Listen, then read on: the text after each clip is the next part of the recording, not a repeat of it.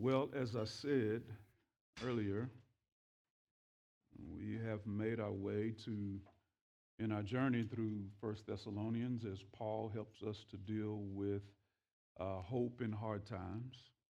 We've made our way to chapter 3. So if you'd be so kind, I'm going to ask you to stand with me as we read from God's Word. Paul writes to the Thessalonians in chapter 3 of his first letter. And we'll read the entire chapter. Beginning in verse 1 of chapter 3, here is what the word of the Lord declares. Therefore, anytime you see that, you know something happened before that, right? We'll talk a little bit about that in a minute. Therefore, when we could bear it no longer, we were willing to be left behind at Athens alone. And we sent Timothy, our brother and God's co-worker in the gospel of Christ, to establish and exhort you in your faith, that no one be moved by these afflictions.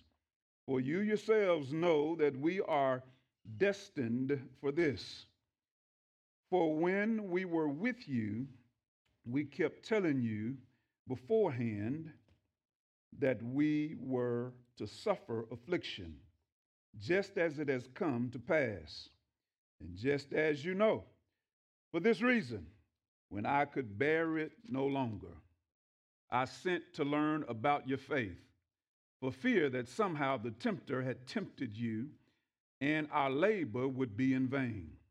But now that Timothy has come to us from you, and has brought us the good news of your faith and love, and reported that you always remember us kindly and long to see us, as we long to see you. For this reason, brothers, in all our distress and affliction, we have been comforted about you through your faith. For now we live, if you are standing fast in the Lord. For what thanksgiving can we return to God for you, for all the joy that we feel for your sake before our God, as we pray most earnestly night and day, that we may see you face to face and supply what is lacking in your faith.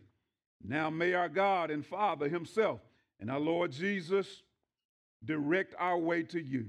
And may the Lord make you increase and abound in love for one another and for all, as we do for you, so that he may establish your hearts blameless in holiness before our God and Father at the coming of our Lord Jesus with all his saints. Amen. May be seated in his presence. From this third chapter of First Thessalonians, I'd like to lift this theme before you today, the evidence of authentic love. The evidence of authentic love. A man and his friend were playing golf one day. And as they were playing, one of them was near the green and preparing to hit a chip shot up onto the green. But John, as he was drawing back to complete his shot, he looked up and noticed a funeral procession passing by on the street right next to the golf course. And he stopped mid-swing, removed his golf hat, and did not proceed until the procession had passed all the way through, at which time he went back and approached his ball, preparing to complete his shot. His friend was amazed at his action, said to him, "I'm shocked and amazed and astounded of how thoughtful it was for you to stop playing golf, the game that you love, and remove your hat and give honor because there was this funeral procession passing. How thoughtful that was." The man looked at him and said, "Well, we had been married for 35 years. That's the least I could do.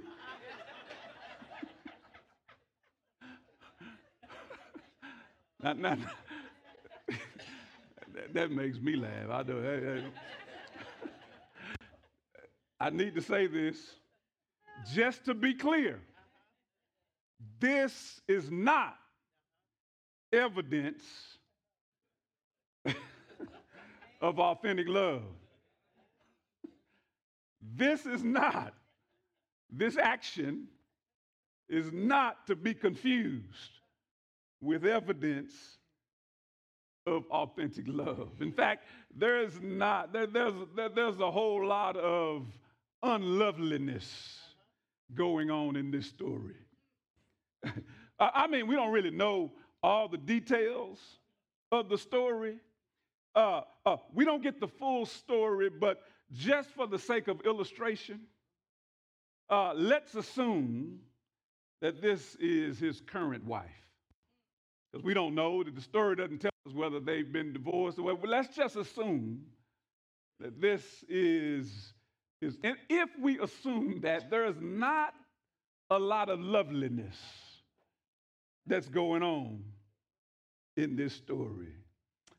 In fact, there's a lot of troubling things happening if this is his current wife. Number one, he's playing golf rather than being present at her funeral.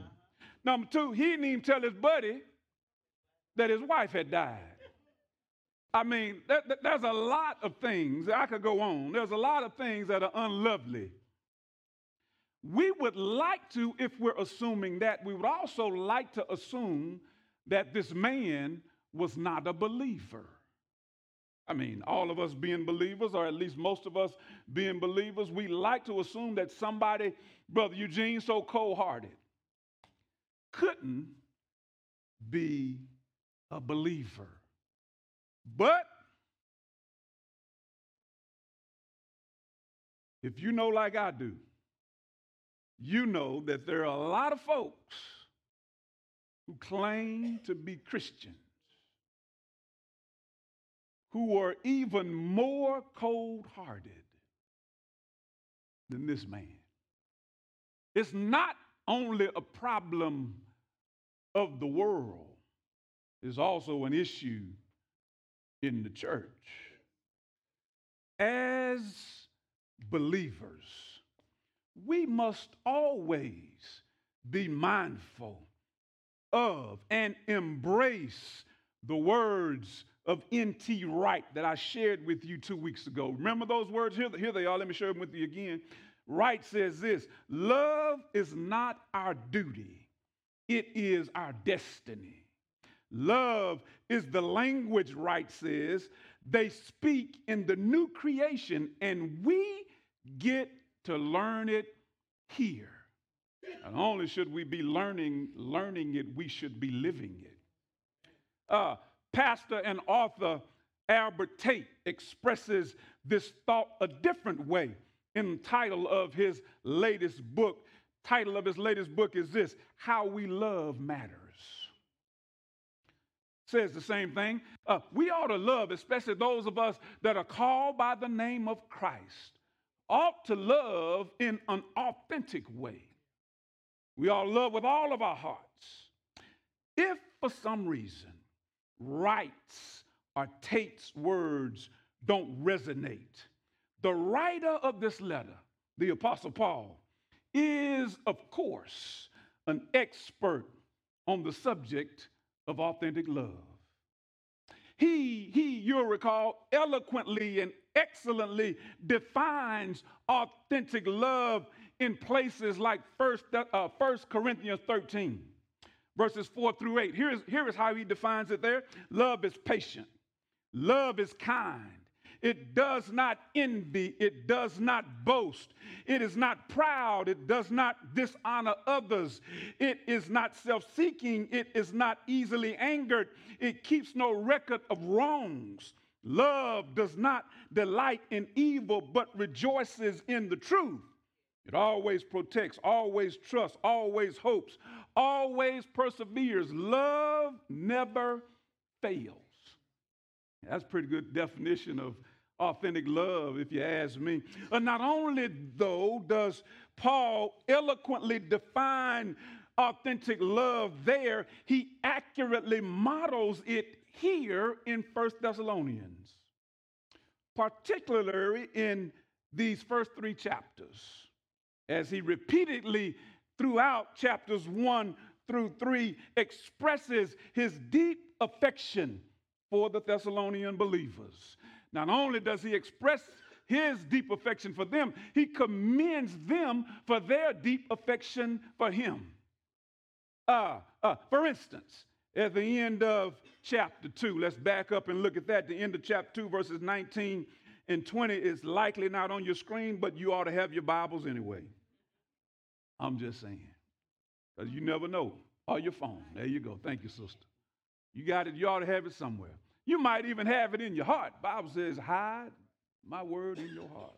Anyway, but wherever you have it, let's read. Because we get an illustration of Paul's deep affection for the Thessalonians at the end of chapter 2. Here's what it says in 19 and 20. For what is our hope or joy or crown of boasting before our Lord Jesus at his coming? It's a rhetorical question. Is it not you? For you are our glory and joy. He has deep affection. Paul's affection for them here at the end of chapter 2 rises to its climax. He's expressed it all the way up to this point, but we see this crescendo here at the end of chapter 2. The only other church to receive such warm words from Paul was the Philippian church. He has some similar words and thoughts and expressions for them.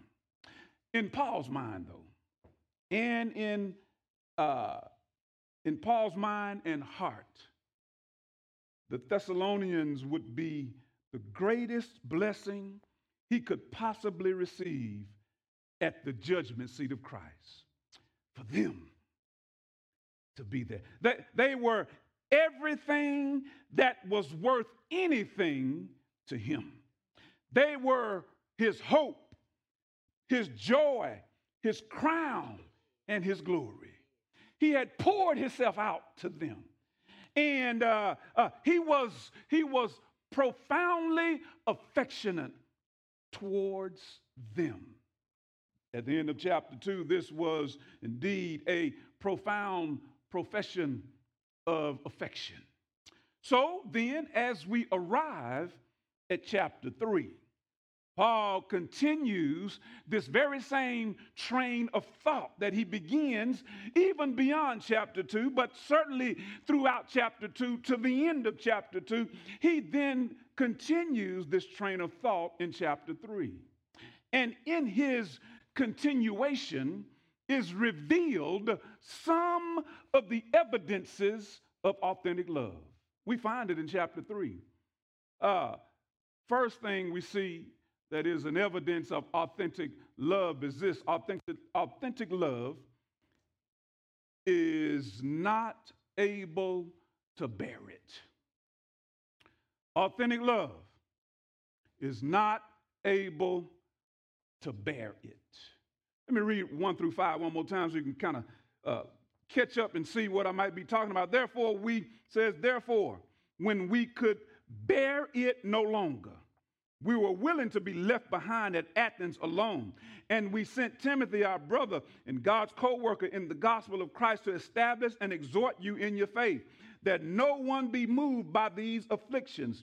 For you yourselves know that we are destined for this. For when we were with you, we kept telling you beforehand that we were to suffer affliction, just as it had come to pass. And just as you know, for this reason, when I could bear it no longer, I sent to learn about your faith, for fear that somehow the tempter had tempted you, and our labor would be in vain. Authentic love, my brothers and sisters, is not able to bear it. Here it is. Fake, false, or superficial love does not lend itself to deep concern or heavy burden on the behalf of the welfare of the well-being of others. Fake, false, superficial love does not lend itself to being burdened by the issues of others. Concerns for them just roll off like water off of a duck's back. If I don't authentically love you, your issues don't bother me. If I can just break it down like that, I don't lose sleep over what's happening with you. If there's no authentic love, I don't toss and turn at night. None of that happens. I don't sweat and toil and cry tears and all of none of that happens if I don't authentically love you. But when there is authentic love, you are not able to shake things off without taking immediate action. Some of you that really love folks know what I'm talking about. Maybe I'm not getting a whole lot of amens right. Maybe let me see. Is there anybody in the house that has somebody in your life that you authentically love? There's about 10 of y'all that said amen. The rest of y'all, I'm going to pray for you. Because if you could relate to this, you would not help but be able to say something. If you've ever stayed up through the night, maybe it was a child, maybe it was a spouse, maybe it was a parent, I don't know, maybe it was another brother or sister in Christ that you could not go to sleep because you were concerned. It didn't roll off your back like water. You weren't able to shake it off, Brother Kimmy. It bothered you to the point that something had to be done. Some action had to happen. 2 weeks ago, my dad got a call concerning his sister, my aunt, and they might be watching this morning. She lives in Chicago, and she's almost 90, and she lives by herself. And we got a call rather from one of her close friends that said, somebody needs to come check on her because she's not going well. That was, I can't remember what day it was, but within 2 days, both he and I, because he asked me to go, we were on our way, that was on a Sunday, on our way to Chicago to see about her because for him, he could not just sit idly by when there was something going on with her. He had to move heaven and earth and clear the agenda and move things out of the way and fix it to where he could get there as quickly as possible because in his heart there was authentic love and he just wasn't going to be able to go to sleep until he got there to see about her. In these first 5 verses, Paul twice uses a phrase that is a good indicator of the sincerity of his affection for the Thessalonian brothers and sisters. He says this twice: when we or I could not bear it no longer. We couldn't bear it no longer. He uses that phrase twice, followed both times by action. We sent or I sent. There's some action that comes after the phrase that indicates the sincerity of his affection and love for the Thessalonians. He says, I could not bear it any longer. I could not bear it any longer. So I took some action. Question is this: what is it? What is it? What is the it that he could no longer bear? For them, it was concern about the firmness of their faith in the face of temptation by the tempter. It bothered Paul. He couldn't rest thinking about the church that he had planted and how are they doing in the face of temptation and persecution and adversity. How are they holding? Is their faith holding firm? That was the it. Based on chapter 2, verse 18, Paul was somehow hindered by Satan from going to them himself. We don't really know what that means. There are many that have tried to figure out what it meant that he was hindered by Satan. I don't know. I'm not going to pretend to know. All I know is Paul said that for some reason he couldn't get back to them. Something hindered him going himself. But his love was such that he could not forbear sending Timothy to help them. He had to do something. So Sandra, it was bothering him, and he needed to take some action. And so since he was prevented, he sends Timothy. Paul had converted them to the faith, and now his desire was that they might be two things: established and exhorted in their faith. That they might be established in the choice they made of the Christian faith and exhorted in the profession and the practice of it, because they were trying to dissuade the enemy, trying to dissuade all of that. The profession of their faith, the practice of their faith. And so Paul is concerned, and so he sends Timothy to exhort and to establish, to make sure that they are on a firm foundation in their faith. His concern was that they would not be moved by afflictions and persecutions. You need to know that one of the things that the enemy seeks to do is to move you.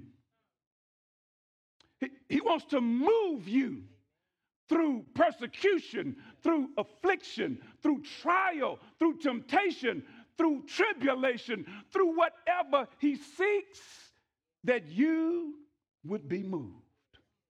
You've got to be like a tree that's planted by the rivers of water.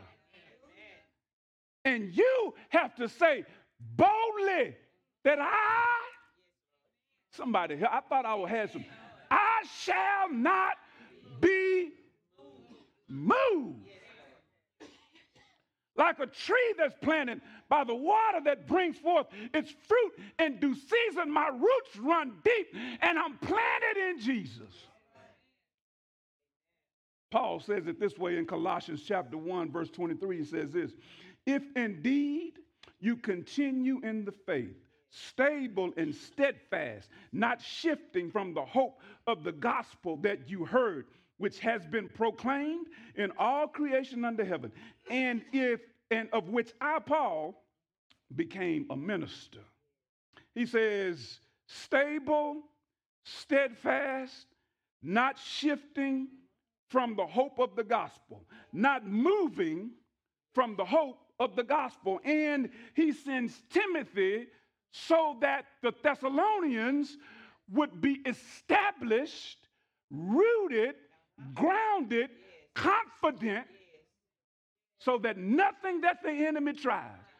Is there anybody here who knows the enemy has schemes and tricks? He knows what buttons to push in your life. He knows exactly what gets you going. I'm just saying, he knows all about it. And we have to proclaim and profess. And I'm standing on Jesus. I'm standing firmly because my roots run deep. My hope is in Jesus, and nothing is going to move me. But Paul's concern for them that caused him distress was that there was a possibility, at least in his mind, that they could be shifting, going with the flow, being blown to and fro with every wind of doctrine, not remaining established in the faith. For them, it was the threat of temptation and persecution. For you and I, it can be the same, or it could be any number of things. it. What's your it? What's your it that folks ought to be supporting you in? We have various things. A lot of it is grounded in persecution and affliction and attacks from the enemy. There are all kinds of things that happen that has its root in that, but it manifests itself in other ways. I mean, health issues. Is that it for you? What about your children? What about your job situation? What about finances? What about whatever it is? What is the it? For them, it was the enemy trying to move them. What is it for us? No matter what it is for you, because we all have it. Varying forms and shapes and all of that. But all of us have it. Whatever it is for you, it's encouraging to know that there are those who love so deeply that they are not able to bear it without taking action on your behalf. Isn't it encouraging to know that? It's encouraging for me to know that some of y'all are praying for me. See, I told you it was some of y'all. I knew it. I knew it. Some of y'all ain't praying. I knew it. I did that as a test. Now I know exactly, and I marked them too. I marked all the amen. Don't try to clean it up now. Try to come back and say amen. It's encouraging. It ought to be encouraging to you to know that there are people who are praying for you, that who love you so deeply that they are not able to sleep at night without taking action on your behalf. Hopefully, there are those like this for us on earth. But certainly, we know that there are those even in heaven who are bearing us right now on their hearts and watching intently how we are faring on this journey. The writer of Hebrews, you know what he says in 12:1 and 2. He says it this way: wherefore, seeing we also are compassed about with so great a cloud of witnesses, let us lay aside every weight and the sin which does so easily beset us, and let us run with patience the race that is set before us, looking unto Jesus, the author and the finisher of our faith, who for the joy that was set before him endured the cross, despising the shame, and is set down at the right hand of the throne of God. And so there is right now a great cloud of witnesses. Not only the ones in Hebrews 11, because this is who the writer of Hebrews is referring to, the great cloud in the hall of faith in Hebrews 11. But I suggest and submit to you that it's not only them. Jesus right now is interceding on your behalf. He is at the right hand of the Father, and every time something attempts to overtake you or move you, he stands up on my behalf. And he stands up on your behalf. And not only does he stand up, he gets in the midst of it. But not only is Jesus and the people from the Hall of Faith in 11, Big Mama is there. Y'all don't know Big Mama, but I do. Maybe you have a Big Mama. I don't know. Big Daddy is there. They all are there. Uncle, Auntie, Mama, Daddy, they're there right now. It's a great cloud. They're watching right now. And they are bearing you and me right now on their hearts. Isn't that encouraging? I tell you how encouraging it is. Sometimes I feel it. Sometimes.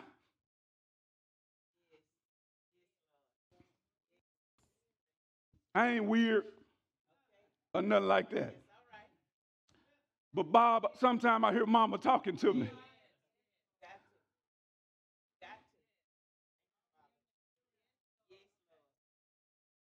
I can hear a voice just as clear. I ain't weird, but sometimes I can hear Big Mama walking through the house. Because at Big Mama's house, she had a wood floor. And when she was coming out the back, you could always hear her coming through the kitchen. And every now and then, we don't have those kind of wood floors, but every now and then, when I'm laying there by myself, I can close my eyes. Yes. Yes. And I hear Big Mama making her way to the living room. We've got a cloud of witnesses who are bearing us on their hearts right now, and they are concerned. In heaven, and hopefully we've got some here on earth who are bearing us on their hearts. And when they are concerned, their authentic love for us won't allow them to bear it. So we see that authentic love is not able to bear it. Next, we see this in the text. Authentic love is mutually dependent. It's mutually dependent. It's in verses 6 through 10. Mutually dependent, mutually beneficial, interdependent, symbiotic, transparent, vulnerable, involves more than one person. Not a one-way street. I'm talking about authentic love. Is all of those things. It is interdependent. It is mutually dependent and mutual. You know, when I say mutually, you know that means that there's got to be more than one person involved. You can't mutually by yourself unless you crazy or you weird. I'm just saying. You can't mutually by yourself. It's not a one-way street. To be mutually dependent means that I need you and you need me. It's a symbiotic thing. We help each other. We care about each other. When the pandemic hit in 2020, it changed a lot of things. All of us know that. Changed a lot. One unfortunate consequence was that it gave people a reason to check out of in-person church. It gave a lot of people a reason to check out of in-person church. And here's the sad thing, many of them have not checked back in. That's sad. Many of them haven't checked back in. This is an unfortunate thing for many reasons, namely the reason I already shared with you, we need each other. We need each other. Faith needs community. Jeff should have said amen right there. Faith needs community. I need you and you need me. On our own, our faith is lacking. If we believe by ourselves, we will not believe for long. Any unchurched, uninvolved Christian is living outside of the will of God. So I don't want to hear, like I say, I've had discussions. I've had discussions with those who try to convince me that this model is what works for them. It works for them, that they can watch online and it works. They can watch church anywhere in the world, and it's good for them. I'll debate anybody on that. That is not the ideal model. It's unfortunate that people have gone to that. We see it in our text. It's in our text. Verse 6, Timothy returns in verse 6 with the glowing report. Let me read verse 6 for you real quickly. It says this, "But now that Timothy has come to us from you and has brought us the good news of your faith and love, and reported that you always remember us kindly and long to see us as we long to see you." Timothy returns with the glowing report. What a relief it must have been for Paul, who had been sleepless, who had been in misery, who had been worrying about them. This must have been a great relief for him to hear this good news about his beloved friends in Thessalonica.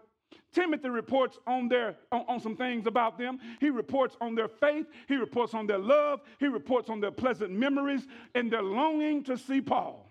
Then in verse 7, Paul reveals, I told you authentic love is one of the things is it's vulnerable. He reveals an area of vulnerability in verse 7. Verse 7 says this, for this reason, brothers, in all our distress and affliction, we have been comforted about you through your faith. He reveals in verse 7, he's undergoing struggles while in Corinth. He's struggling. He's got he's struggling. He's got some afflictions going on, some things he's being attacked. A lot of things are weighing on him. And he's vulnerable enough to share that he has this area of vulnerability. Are you that open to let folks know that, look, I got issues. I got things I struggle with too. The enemy attacks me just like he attacks you. I'm the pastor, but I also struggle. Are you opening up vulnerable? Does your authentic love say that you will be willing to do that with people that you feel like love you? Listen, I need you to pray for me because I'm struggling with something. Now, don't be sending emails. I ain't trying to. I don't want to hear no rumors. It ain't nothing like that. I'm just making an illustration. I'm just saying. I don't be leaving here telling me, well, the pastor said. No, I'm trying to teach the lesson. But in actuality, all of us have issues, and we've got to be vulnerable enough to say to folks who we feel like love us that I am in need of your love. I need your love. He's undergoing struggles, Paul is, in Corinth. But here's the thing, word from these dear believers that he gets heartens him. Look at verse 8. Verse 8 says this, for now we live if you are standing fast in the Lord. Isn't that something? He said, this report has given him strength. This report gives him the desire to keep pushing. Paul suggests that their faith that's been reported to him by Timothy has given him life. Their faith, the faith report that he's gotten about them has given him life.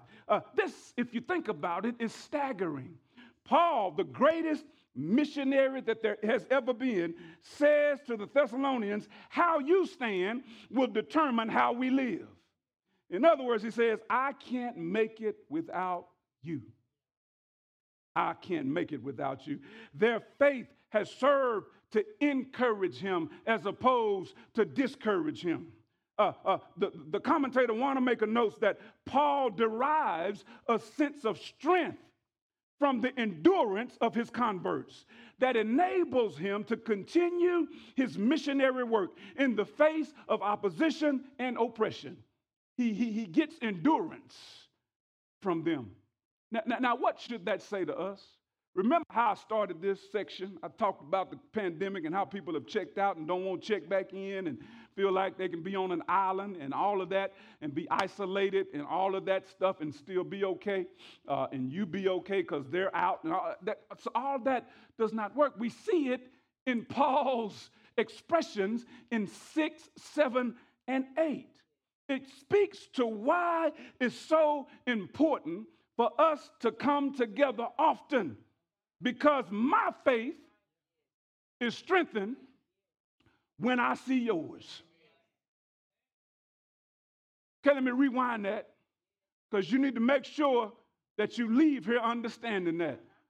My faith is strengthened when I see and hear about, when I see you tell me that you beat cancer and you running a marathon. I know she's here somewhere. It strengthens my faith When I hear about how you overcame a bad report from the doctor, it strengthens my faith. When I hear about the testimony of how things are going haywire in your life, but you're still standing, you're still smiling, you're still praising, you're still praying your way through, it strengthens my faith. And when you hear this crazy dude stand up here and tell you about what God has brought me through, it ought to strengthen your faith too. So we can't afford to not have each other. We need each other. So authentic love is not able to bear it. Authentic love is mutually dependent. Lastly, authentic love prays fervently. Authentic love, if it's authentic, it prays fervently. It actually picks up in verse 10. Here's what it says in verse 10, then we'll get to 11 through 13. Verse 10 says this: as we pray most earnestly. That phrase also is defined or interpreted fervently. As we pray most earnestly, night and day, we may see that we may see you face to face and supply what is lacking in your faith. Fervent prayer is a part of authentic love. If I really love you, I ought to be praying night and day. I mean, there's some of y'all that I know and love, and I don't know what's going on, and I just cover it in a blanket sometimes. Lord, I pray for my brothers and sisters. But if you tell me, you ask me, I'm just telling you, I'm warning you right now. If you tell me your business, if you tell me what's going on, if you ask me to pray, I'm going to pray specifically for you. Matter of fact, if you send me a text, if I'm not driving, I'm closing my eyes and I'm praying right then. I just need to warn y'all about that. I'm praying right then for you. I'm praying fervently because I feel honored that you reached out to me and asked for prayer. And because of that, I want to honor your request with immediate prayer, because if I put it off too long, life is going to happen. The phone's going to ring, or a bill's going to come in the mailbox, or something's going to happen, and I'm going to totally forget. So I'm praying right now. Story is told of a servant girl who became a member of a church. She was asked what Christian work she did. She said that she didn't have the opportunity to do much because of her duties.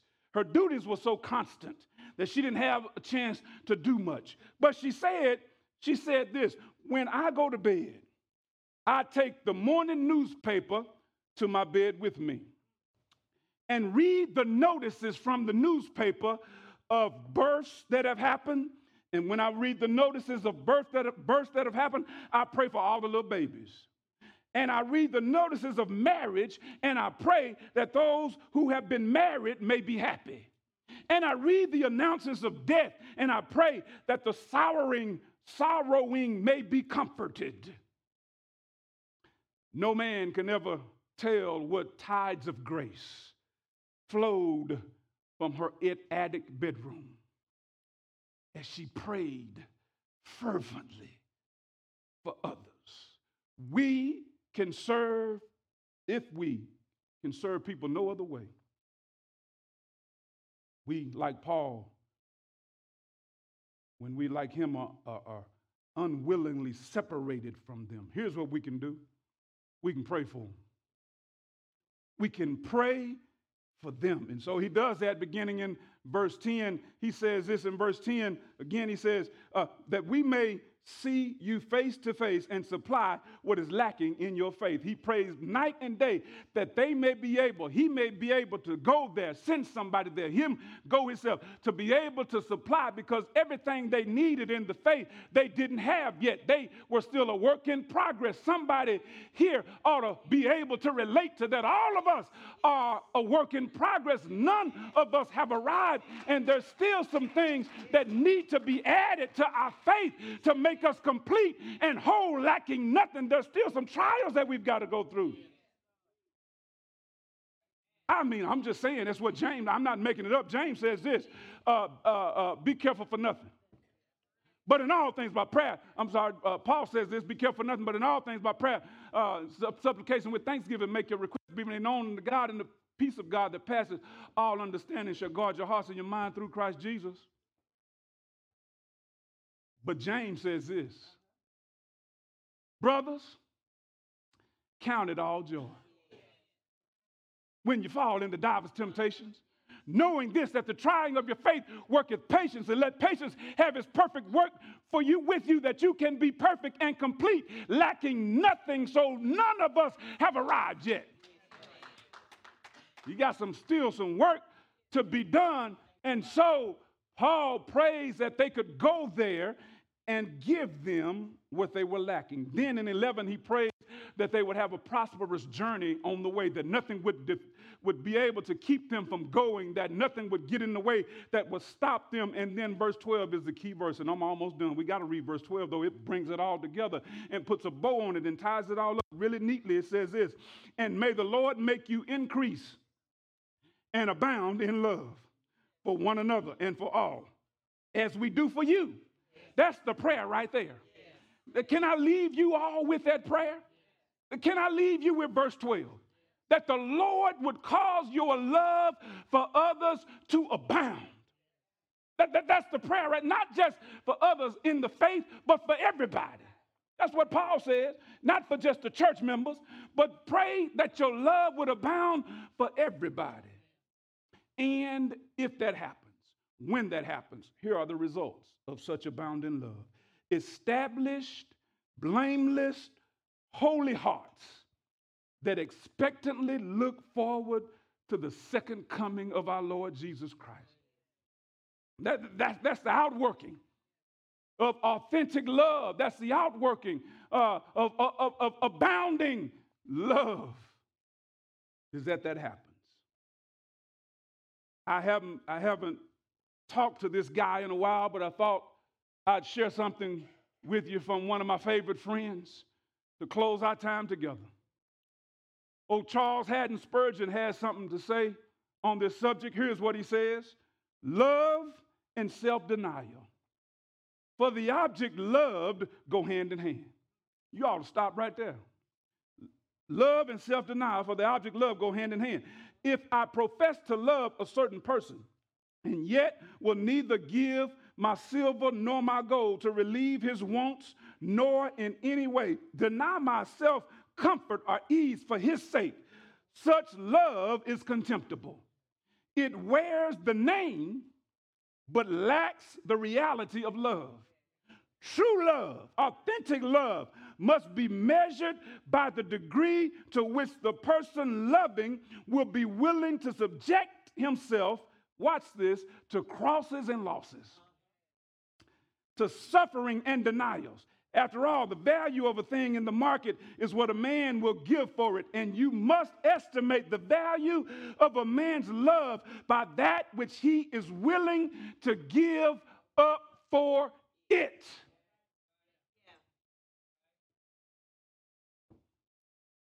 For God has highly exalted him and given him a name that is above every name, that at the name of Jesus every knee shall bow and tongue confess that Jesus is Lord, to the glory of God the Father, because he humbled himself and became obedient unto death, even the death of the cross.